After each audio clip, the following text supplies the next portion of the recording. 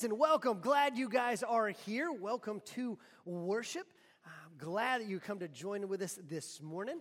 And look, we are aware that it is the beginning of spring break for a lot of people. I imagine there's a lot more folks watching online today or might be listening to the podcast. And so welcome to you as well, but a special welcome to everybody who's worshiping with us right here in the room. Thank y'all for being here today. Hey, listen, if you were not here last week, you might not have been able to celebrate with us. We had some baptisms. This is Ashley Stanley, who got baptized last week. Super excited for that. And then the second service, Sean Bean, that's Bean with an N. That was probably my misspelling. Sean Bean got baptized yesterday or last Sunday as well. It is always exciting. We get to celebrate folks in baptism. We're actually doing that second service here today. We've got baptisms really lined up straight through Easter. It is a joyous thing to watch people professing their faith in Christ and following through in believers' baptism. If you need to do that, man, listen, call up to the church office. We would love to start that process with you as well. But now, grab your Bibles if you will. Let's go to 2 Corinthians chapter 12. 2 Corinthians chapter 12 is where we're going to be in just a few minutes. 2 Corinthians chapter 12, verse 21, as we continue our series called The Repenters. And look, I hope you've been tracking with us over the course of this whole series. And look, I hope at this point also this is becoming a joyous process for you. Now, that might seem like an odd thing to say in a series called The Repenters. If you've ever had to repent of anything, sometimes that's not joyous in the moment. In fact, it can be a little bit painful. But when we truly get into the habit of being a repenting people, a consistently repenting people, this actually leads us into greater joy. You see, we've learned a few things over the course of this series. We have learned that all of us are in a fight with our flesh. That even if you're a believer in Jesus Christ, you are saved, and yet we are still dealing with this indwelling sin. These desires that though we have been set free from them are still drawing us away from the Lord. And so we have to fight against the flesh. But the good news is that, listen, Jesus has saved us from this. He says, listen, when you gave your life to Jesus Christ, when you repented that very first time and you turned to the Lord and said, God, I need help, He saved us completely. You were completely and totally justified in Him. All of your sins were forgiven. You were adopted into the very life of God Himself. All your sins, past, present, and future, you were justified in Him, and you will never lose this. You never have to worry about losing this salvation we have found in the work of Jesus Christ. Not our work, but His work. But now we're in the process of sanctification. He says, now that you are saved, listen, I want to transform you, to make you like me, to help you become holy, sanctified. And so this whole life is a process of us growing in godliness, growing in our salvation. So we're learning not to sow to the flesh, because when we do that, that ultimately leads to death and destruction. Instead, we want to learn how to sow to the Spirit, because when we do that, it brings sanctification, transformation. We become more like Him. And so there's joy in this process. Even though we constantly discover things that we need to repent of, I never have to worry that I'm going to be abandoned. The Lord has saved me, and I can be transformed. And so when we become a repenting people, on all levels, in all ways, we're constantly open to the work of the Holy Spirit, bringing us to repentance. We know that it's leading us into deeper and deeper parts of our salvation, into more and more of the eternal life that God saved us for. So I'm glad that you're on this journey with us. But for this last few weeks, as we head up into Easter, I want to look at a few of the very specific battles that we are mainly going to face when it comes to the flesh. What are some of the main battlefields that we are all going to have to fight on as we enter into this war with the flesh? And this morning, we're going to be looking at one that we all wrestle with, and that is the area of sexual temptation. Sexual temptation. Let me show you this in Galatians 5:19. We've looked at this passage a few different times over the course of the series, but listen to what Paul says in this huge long list. Right before he talks about the fruit of the Spirit, he gives a big list of all the works of the flesh. And verse 19 says, now the works of the flesh are evident or obvious: sexual immorality, impurity, and sensuality. Now he's going to go on to talk about a bunch of others, but the very first thing he's going to tackle are sexual temptations. And all three of these words really have that flair. They are all associated with sexual temptation in some way. And you'll notice this happens often. Whenever you see lists like this, typically sexual temptations are right off the bat. They're some of the first ones that are mentioned. This is not because they are the worst sins or they're unforgivable sins, but these are some of the strongest desires that we are going to have to wrestle with. And so right off the bat, he's going to mention sexual immorality, impurity, and sensuality. Now, before we go any farther, I think it's important for us to mention that whenever we find ourselves tempted by something, we are almost always tempted by something that has been perverted from something that was originally good. Almost everything that draws us away from the Lord is in itself probably not bad. It's simply been perverted. It's been pushed beyond its proper bounds. And that's absolutely true when it comes to sexual desire. This is actually something that's very good. It's created by God, but what our flesh is going to want to do is it's going to pervert that, put it outside of the bounds that God has set for it. And when we do that, that's when it leads to our destruction. That's when it leads us into sin and ultimately to death. But we'll look at those three words there for just a second. First off, sexual immorality. This is the Greek word porneo. That word might be familiar to you. This is where we get the English word pornography. And what this word means is kind of a catch-all term for any sexual activity outside of marriage. God has set bounds for sex, and he says, listen, it is to happen inside of a heterosexual married context. Period, end of story. These are the bounds that I have set for it. And this word sexual morality, porneo, is when we take sex outside of that context and put it anywhere else. I cannot tell you the number of times I've been asked over the years, Adam, does the Bible really say that you cannot have sex outside of marriage? Does it really say that? And I love this because this is one of the places I can be emphatic. And this is not a question mark. There are many interpretations. Yes, it does. It's right there. It says it bold. That's what the word means. This word shows up 39 times in the New Testament alone. 39 times. If you include the Old Testament parallels, 93. It's everywhere. He says it clearly again and again. He says, look, you're not meant for sexual immorality. All right, so that's kind of the catch-all term. Second word is akarthasia. That's the word for impurity, akarthasia. And this is kind of the defilement that sexual sin brings to us, kind of the impurity that sexual sin is going to bring upon us. Right? There are consequences for sexual sin. It begins to harden our hearts. It begins to darken our mind. This is the impurity that happens when we indulge in sin instead of into the ways of the Lord. Now, this Greek word akarthasia has an opposite, and that opposite is the word karthasia, and that word means purity or purification. So in 1 John 1:9, when the Bible says, if we confess our sins, he is faithful and just to forgive us our sins and cleanse us from all unrighteousness. That word for cleanse is karthasia. All right, so when you have impurity and we follow after the flesh, it defiles us. But when we repent, God says, not only are you forgiven, you can be cleansed. You can be purified. You can be transformed. And this is what God wants to bring to us, but that's not what sexual temptation brings to us. And then finally, sensuality. This is the word asalgia, and this is an interesting word, but it means completely unrestrained sexual desire.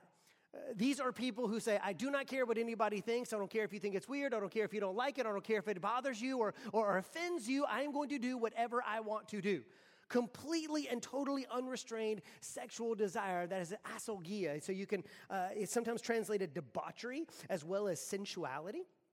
And so these three words really are kind of covering the gamut of the sexual temptations that we're all going to face in some way at some time.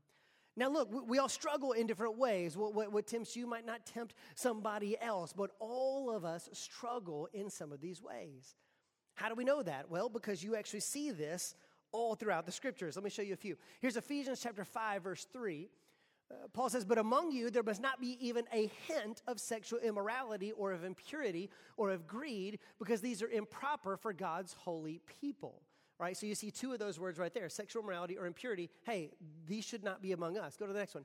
Here's 1 Thessalonians 4, verses 3 through 5. For this is the will of God, your sanctification, that you abstain from sexual immorality, that each one of you know how to control his own body in holiness and honor, and not in the passion of lust like the Gentiles who do not know God.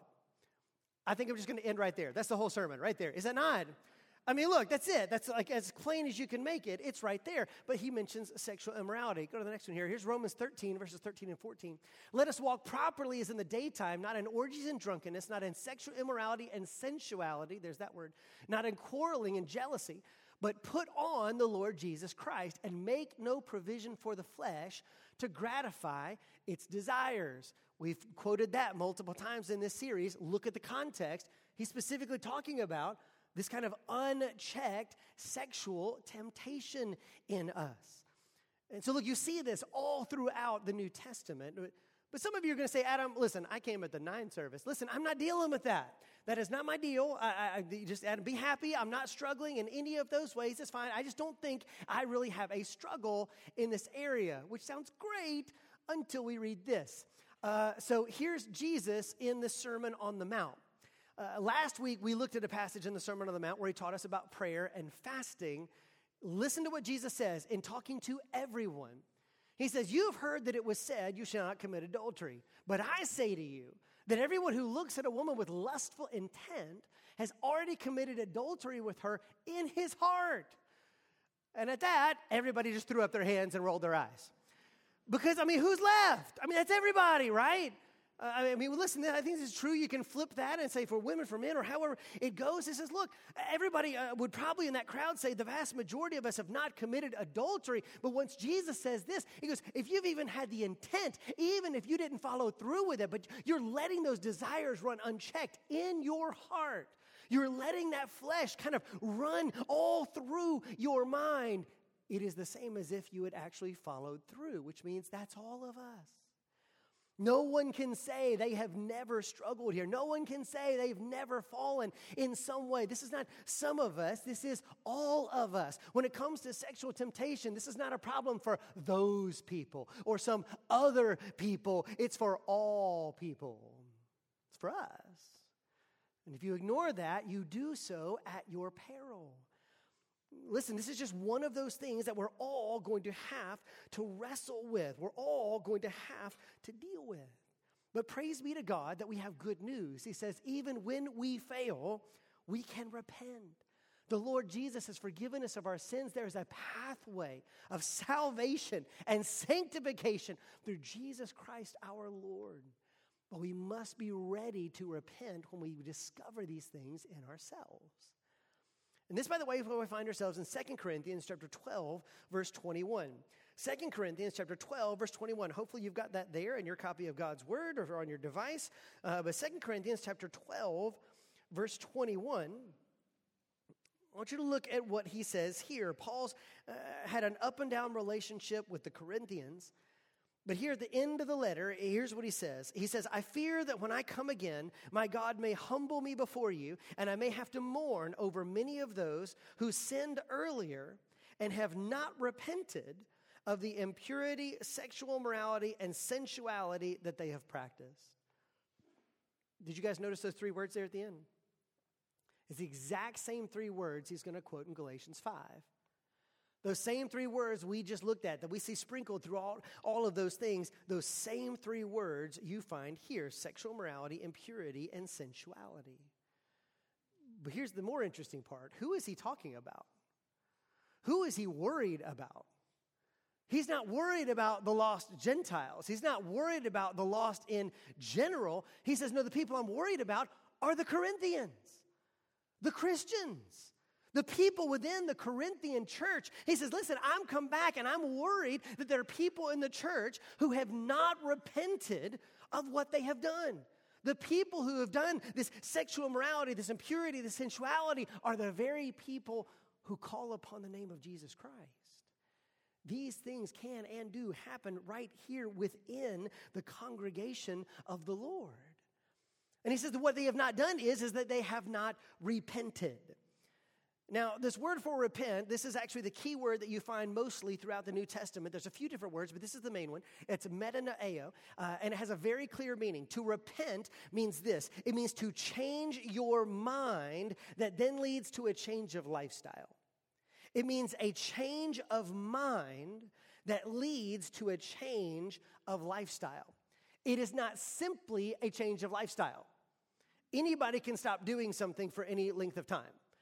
You might look at somebody and outwardly say, well, I haven't done those things. But remember what Jesus said. I mean, look, we got to look at the heart too. This is what Paul is worried about. He says, listen, it looks like some of these Corinthians have stopped doing some of these things, but I suspect that they actually haven't repented of these things. There hasn't been a change of mind. We have not agreed with the Lord that what was being done was wrong. Lord, this was a sin. I see now what it is. And Lord, I turn from this. I agree with you. You are right. You are holy. And so, Lord, I turn my back, so much so that I'm going to change my lifestyle. By your power, through your Holy Spirit, Lord, you can change me, but I turn my back on those things. That is repentance. Not simply a change of what happens and what I do, but a deeper change at the heart level. This is what repentance is, and this is what he is after. And so that is important for us if we're going to see what's going on. Now, to understand what they were repenting of and why Paul is so concerned, we're going to need to go back into 1 Corinthians. And so flip back now to a book before, to 1 Corinthians chapter 6. 1 Corinthians chapter 6. You should know that the Corinthians were a contentious bunch. They would typically kind of rebel against Paul's authority. They would rebel against any authority. Most of the Corinthian church are not Jews. Most of them were Gentiles. They had grown up in a very licentious Roman culture. They had grown up around idols and all of the practices that go with that. They had grown up in a very sexually lax Roman culture. And so the ideas of following in sexual purity, following after the Lord, were foreign to a lot of the Corinthians. And so many of them just rebelled against that. When they hear about God's ideas about walking in sexual purity, they just didn't understand it. And not only did they not understand it, they began to fight against it. And so here what is happening, this is what Paul's really working on. If you read the entire letter of 1 Corinthians, you'll find out that there's someone in the church who's sleeping with his stepmom. So there's that. Nobody's calling him out on that, by the way. You had people going to prostitutes during the week and then showing up for church on Sunday, and they thought that was fine. You had people having sex outside of marriage, and they thought that was fine. You had a lot of different issues with a lot of different people, and here's their response. Starting in verse 12, it says this: all things are lawful for me, but not all things are helpful. All things are lawful for me, but I will not be dominated by anything. Food is meant for the stomach, and the stomach for food. And God will destroy both one and the other. The body is not meant for sexual immorality, but for the Lord, and the Lord for the body. And God raised the Lord and will also raise us up by his power. Do you not know that your bodies are members of Christ?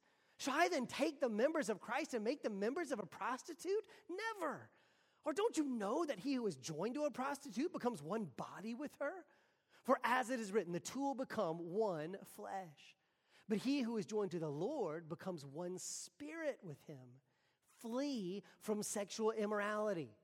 Every other sin a person commits is outside the body, but the sexually immoral person sins against his own body. Or do you not know that your body is a temple of the Holy Spirit within you, whom you have from God? You are not your own, for you were bought with a price. So glorify God with your body. This is the problem in Corinth. The problem is not that they are doing these things, it's that they aren't even struggling with these things. They aren't even recognizing that it's a sin at all. Instead, they are defending it.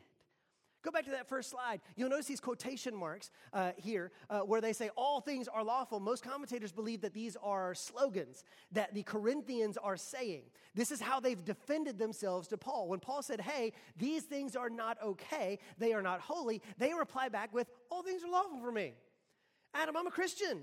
I'm not bound to the law anymore. I've been forgiven of all of my sins, and so now all things are lawful for me. But that is abuse of the grace that God gives to us. Simply because we're being forgiven doesn't mean we ought to sin more just so that grace may increase. Second one says food is meant for the stomach and the stomach for food. This is the equivalent of today of just people going, I have needs. Look, it's just physical.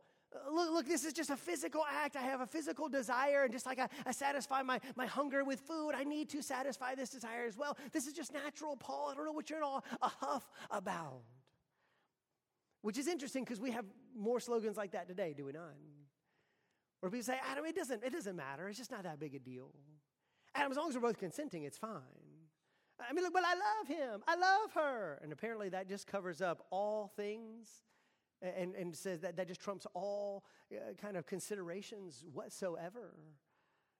We have the same kind of slogans. It's interesting that 2,000 years later, things don't really change a whole lot, do they?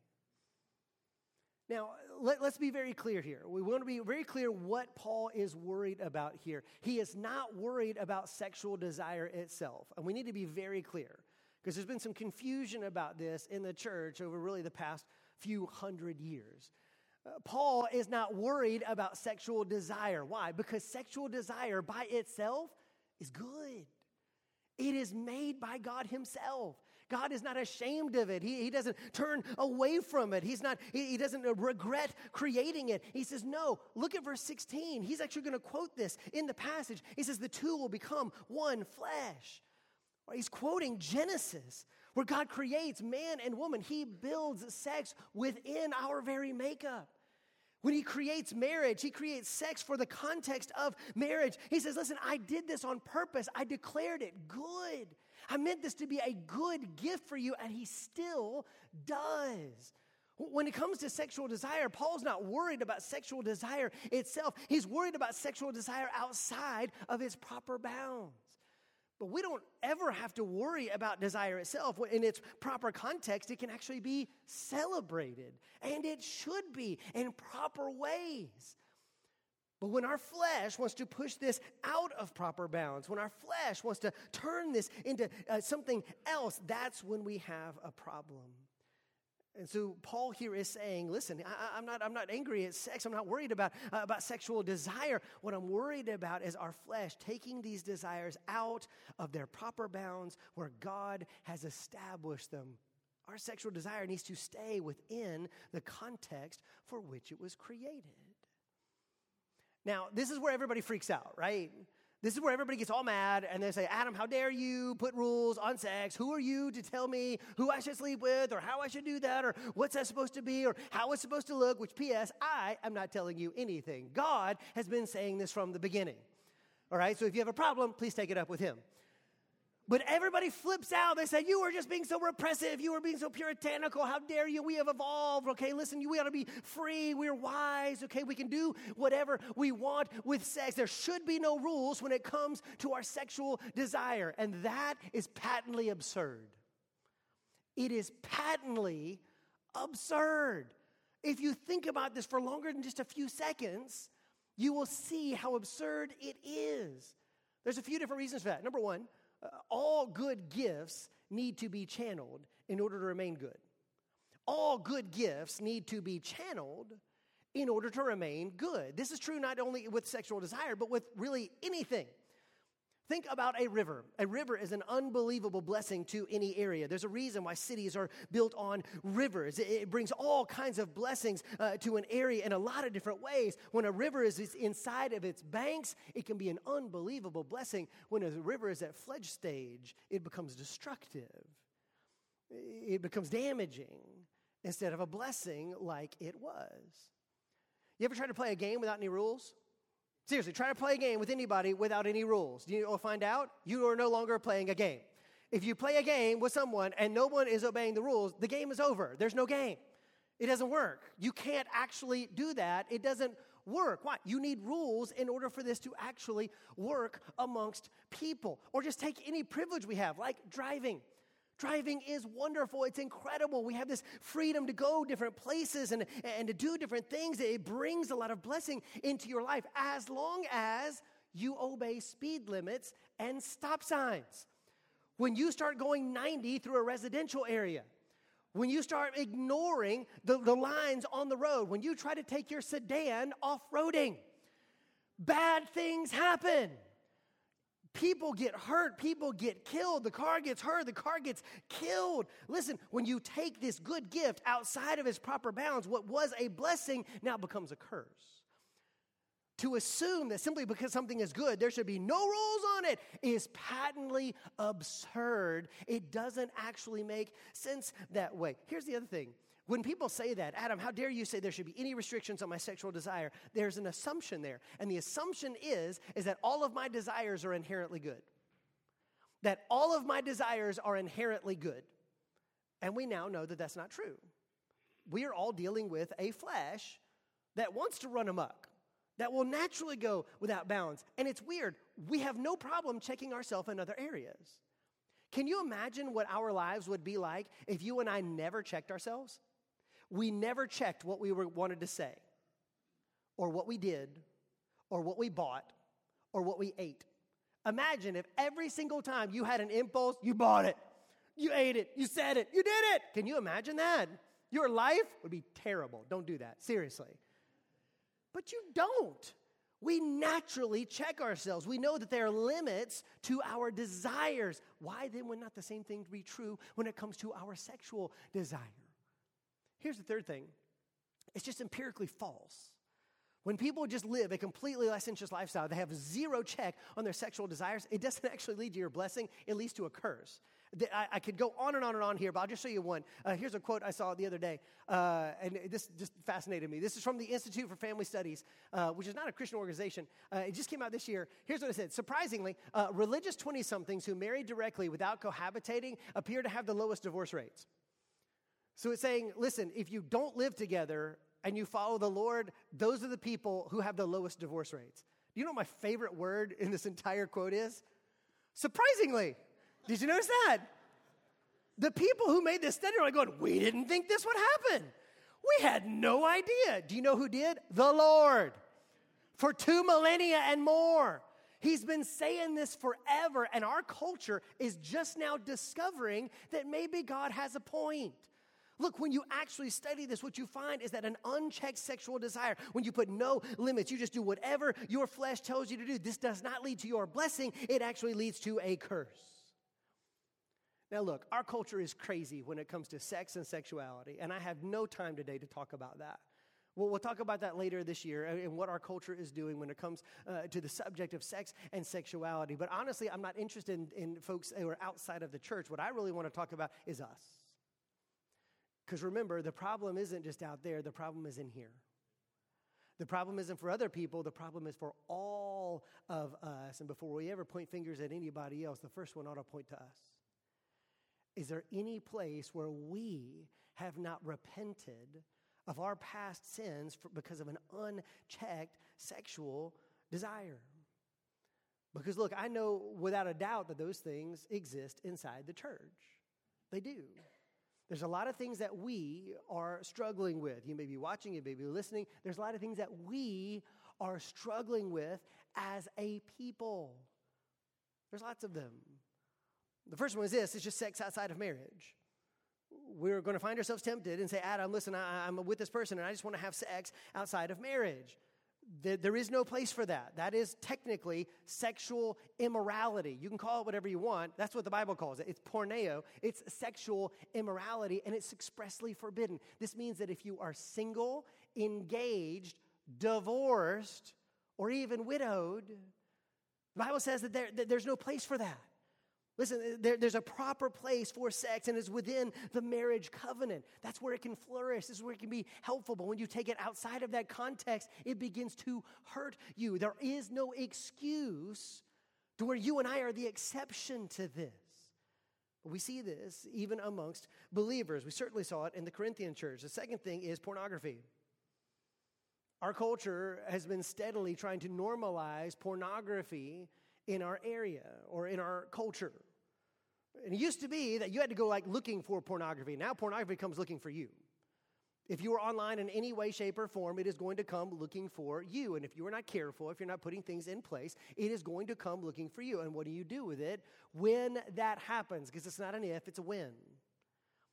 Which, P.S., we did not invent this. I have been over to Rome, I've been to the Colosseum, and they've got all kinds of museums there. And if you look around, I've actually seen pornography etched in on pottery from 2,000 years ago. We did not invent this. We just invented new ways of just serving it up to people. You might say, well, I'm not doing that, and I pray that you aren't, but there's all kinds of ways this is kind of worming its way into our culture, and we're finding reasons to justify it when we shouldn't. Can we stop defending Game of Thrones as if it's not pornography? Can we just stop? Like, stop pretending. Just because they wrapped it up with dragons, and Lord of the Rings like helmets, please stop pretending it's not what it is. But I like the show. That's fine, but call it what it is. We cannot keep making excuses for this. Look, do you know in Roman culture, when people came of age, when young boys came of age, Roman culture, they would take them to a prostitute. That's what they would do. When men came of age, I cannot believe that. That's terrible. Except that we're going to give phones to our children that almost ensures that they're going to be exposed to pornography at younger and younger ages.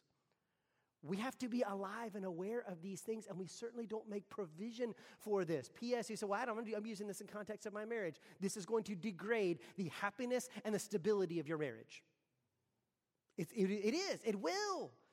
Are we making provisions for the flesh that we should not? Thirdly, adultery. This has always been a problem, not just for us, but for people in general. The Bible says here to flee sexual immorality. Are you fleeing sexual immorality? Are you flirting with it? Or we find ourselves inching closer and closer to that. You're beginning to loosen your standards a little bit or kind of weaken your guard just a little bit. You find yourself dancing closer and closer to something you said you would never do. Which, P.S., please don't think yourself above it. Please do not assume that you will never do this.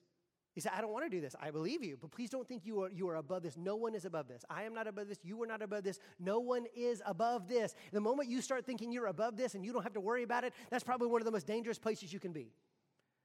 Because that's when you start cutting corners and you find yourself dancing closer and closer to that edge. Listen, I have heard the stories about what happens on these business trips when you're away from your family. Do we jump in with those? Do we follow suit? Or do we make deliberate changes to say, no, I'm not going to put myself in harm's way in a bad situation? We always have to be alive to the temptation for adultery. And then there's just any other perversion in our hearts. There's any other perversion of sex in our hearts that we're letting run amok, even if you're not following through with it, if you're just letting that run unchecked in your soul and what you're watching, reading, or even just what you're thinking. Are we just letting those run? Or instead, do we do what Paul is encouraging here? Do we repent? When we discover these things in our soul, when we find ourselves tempted, and we will all be tempted in some way, do we find ourselves saying, Father, I agree with you, and I am sorry, I need help. Jesus, I want to turn away from that. I agree with you so much, I turn away from that, but I need your help to transform me, to cleanse me, and to make me more like you. I repent, and there's going to be a change of lifestyle as a result. And if you say, Adam, I just don't feel myself there yet. I don't feel that need for repentance. Let me just point out a few reasons why I think we need to repent. And they come out of this 1 Corinthians chapter 6 passage. First off, we need to see the unique impact of sexual sin. We need to see the unique impact of sexual sin. Look at verse 18 for a moment. It says, flee from sexual immorality. Every other sin a person commits is outside the body, but the sexually immoral person sins against his own body. Now, this is a weird line, and there's been a lot of interpretation about this over the years of what is Paul actually meaning here, because he uses the word body in multiple contexts in this passage. But even if we don't land on one of those, there's a couple things you can know for sure. First off, he says this: every other sin is different from sexual sin. Every other sin is different from sexual sin. It's not the worst sin. It's not an unforgivable sin. This does not keep you from being saved. This does not make you not saved. But here's the thing. But sexual sin is unique in its effects. It is different from shoplifting. It is different from getting in a fight with somebody else. Why? Well, because sex is spiritual. It is going to affect you as a whole person. You see, the Corinthians thought that you could separate body and spirit, body and soul, that they were different. And what you did with your body was fine, but your spirit was a completely different thing. Jesus says otherwise. He was raised physically from the grave. He didn't raise as a spirit. He raised bodily from the grave. Your body matters. And when we take our bodies and we engage them in sexual sin, what happens is it affects us spiritually in ways we are not fully aware of. This is why he is saying, listen, if you go to see a prostitute, you have united with her. There's been a uniting there, whether you like it or not. There's been a connection there. This is why sex is supposed to be inside of a marriage context. It's supposed to be a help. It's supposed to be a blessing. It actually binds couples together. When you take that outside of that context, well, now this is beginning to wound your soul. It's doing more than we actually think it's doing. So when we say it's not hurting anybody else, or I have complete control over it, it's not bothering anybody but me. No, this is wounding us in ways we don't fully understand. Here's the second thing. Our bodies are part of Christ. Our bodies are part of Christ. Look at verse 15 for a moment. Look what it says there. He says, do you not know that your bodies are members of Christ? And then look at verse 19. He says, do you not know that your body is a temple of the Holy Spirit within you, whom you have from God? What he's saying there is like, when you and I engage in sexual immorality, this shows that we don't truly understand our salvation. When you and I got saved, God didn't just change your status on some ledger in heaven. No, something deeply profound occurred. We were changed. We went from being a part of the kingdom of darkness into the kingdom of light. We went from being enemies of God to being his sons and his daughters. He transforms us. He puts his spirit in us. We are quite literally in Christ, and Christ is in us. This is how much he loves us. This is how much he cares for us. And he wants us close. He wants us to know him. And so now, yes, our very bodies become the temple of God himself. And in the same way there was the temple and the tabernacle in the Old Testament, there were so many rules and regulations because they wanted to keep it holy. They wanted to honor that. Do we not recognize that for us to engage in unchecked sexual desire, if we just run off into sexual immorality and impurity and sensuality, we're taking Jesus right along with us? Paul makes a starting claim. He says, would you drag Jesus in to go see a prostitute? It's meant to bring up anger and disgust. He's saying it on purpose. But he's saying, but that's what you're doing. If that's what you are doing, you're taking Jesus with you. Why? Because he's in you. You are in him. Do you not understand the incredible joy of salvation? We misunderstand what is going on.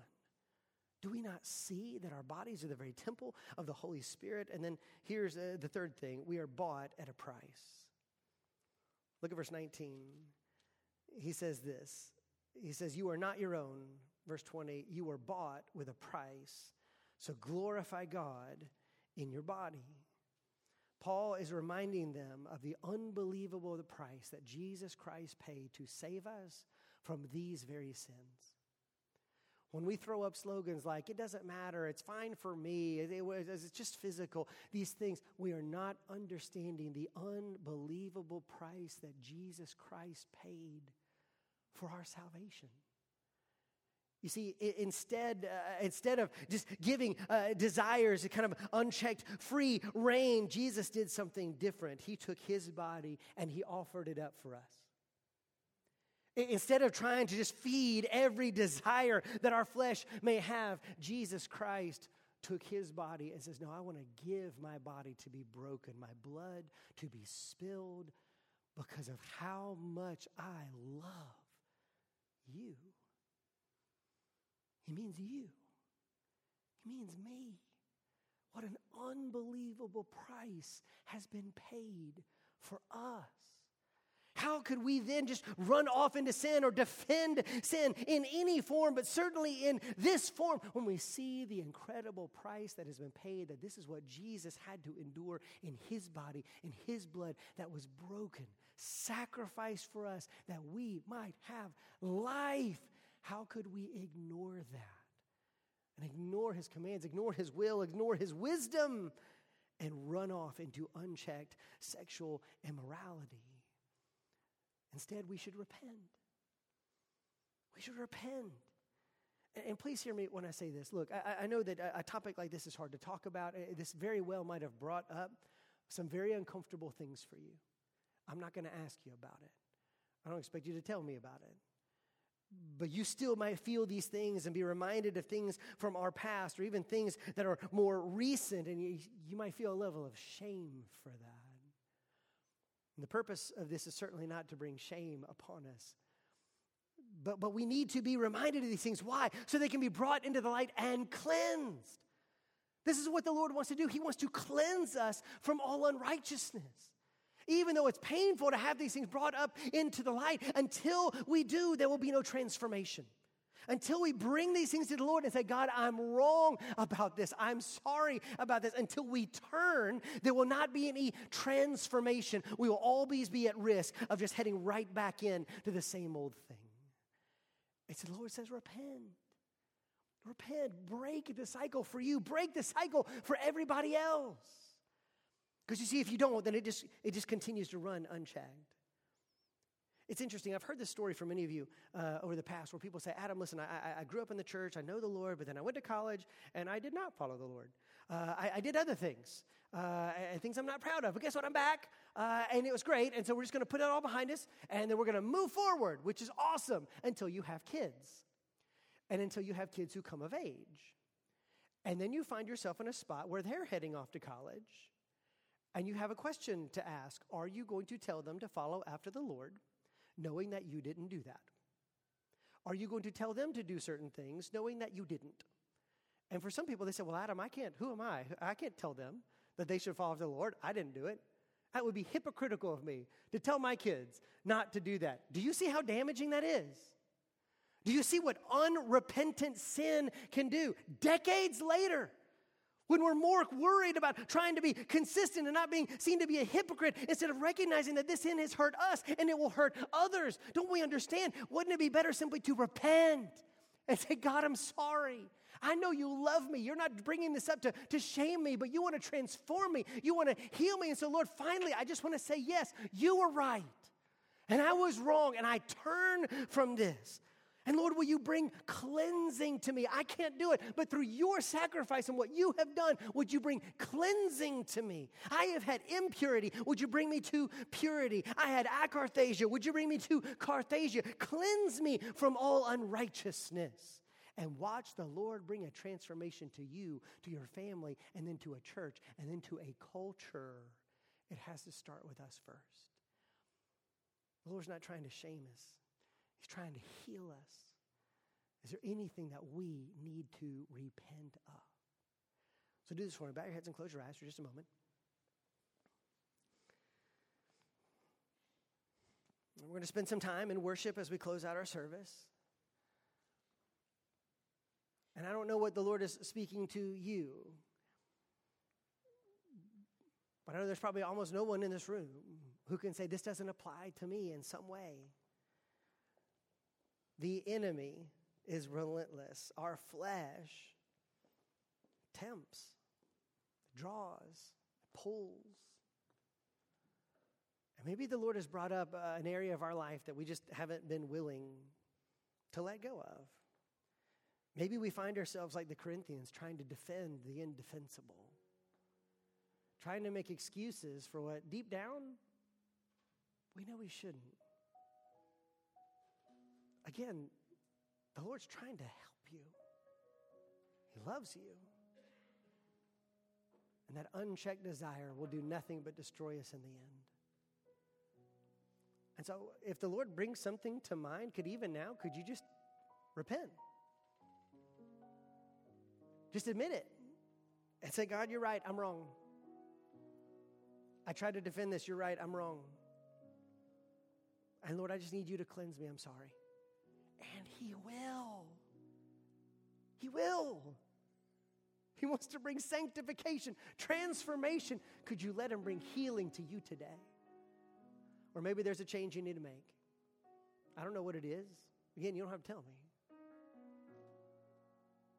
But if we truly repent, that means a change of lifestyle as well. As we change our minds, let the Lord open up pathways to say, no, I want to walk in obedience. And so, Lord, I follow after you. Follow after you. Let him bring the joy of transformation. So, Father, help us.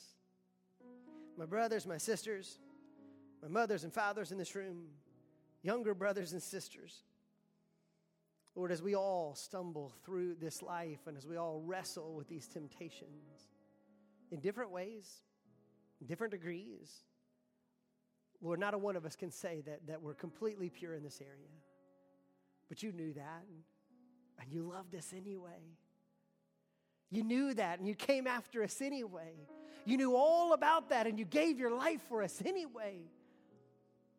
And so, Father, recognizing the unbelievable grace that you give us and the salvation and change that comes in you and you alone, Lord, we simply repent today and say we're sorry. And we say thank you for loving us even while we are sinners. And Lord, we ask you to be the one to turn us, transform us as we sow to your Spirit instead of to our flesh. Heal us as a people, Lord, that we might show the incredible joy of what following after you truly is like. Father, cleanse us today. We love you. It's in your name we pray. Amen. Stand up with me if you will. We're going to sing some songs of worship. These altars are open. I'm here if you'd like to talk or you need somebody to pray over you, but let's choose today to follow after him. Let's do it.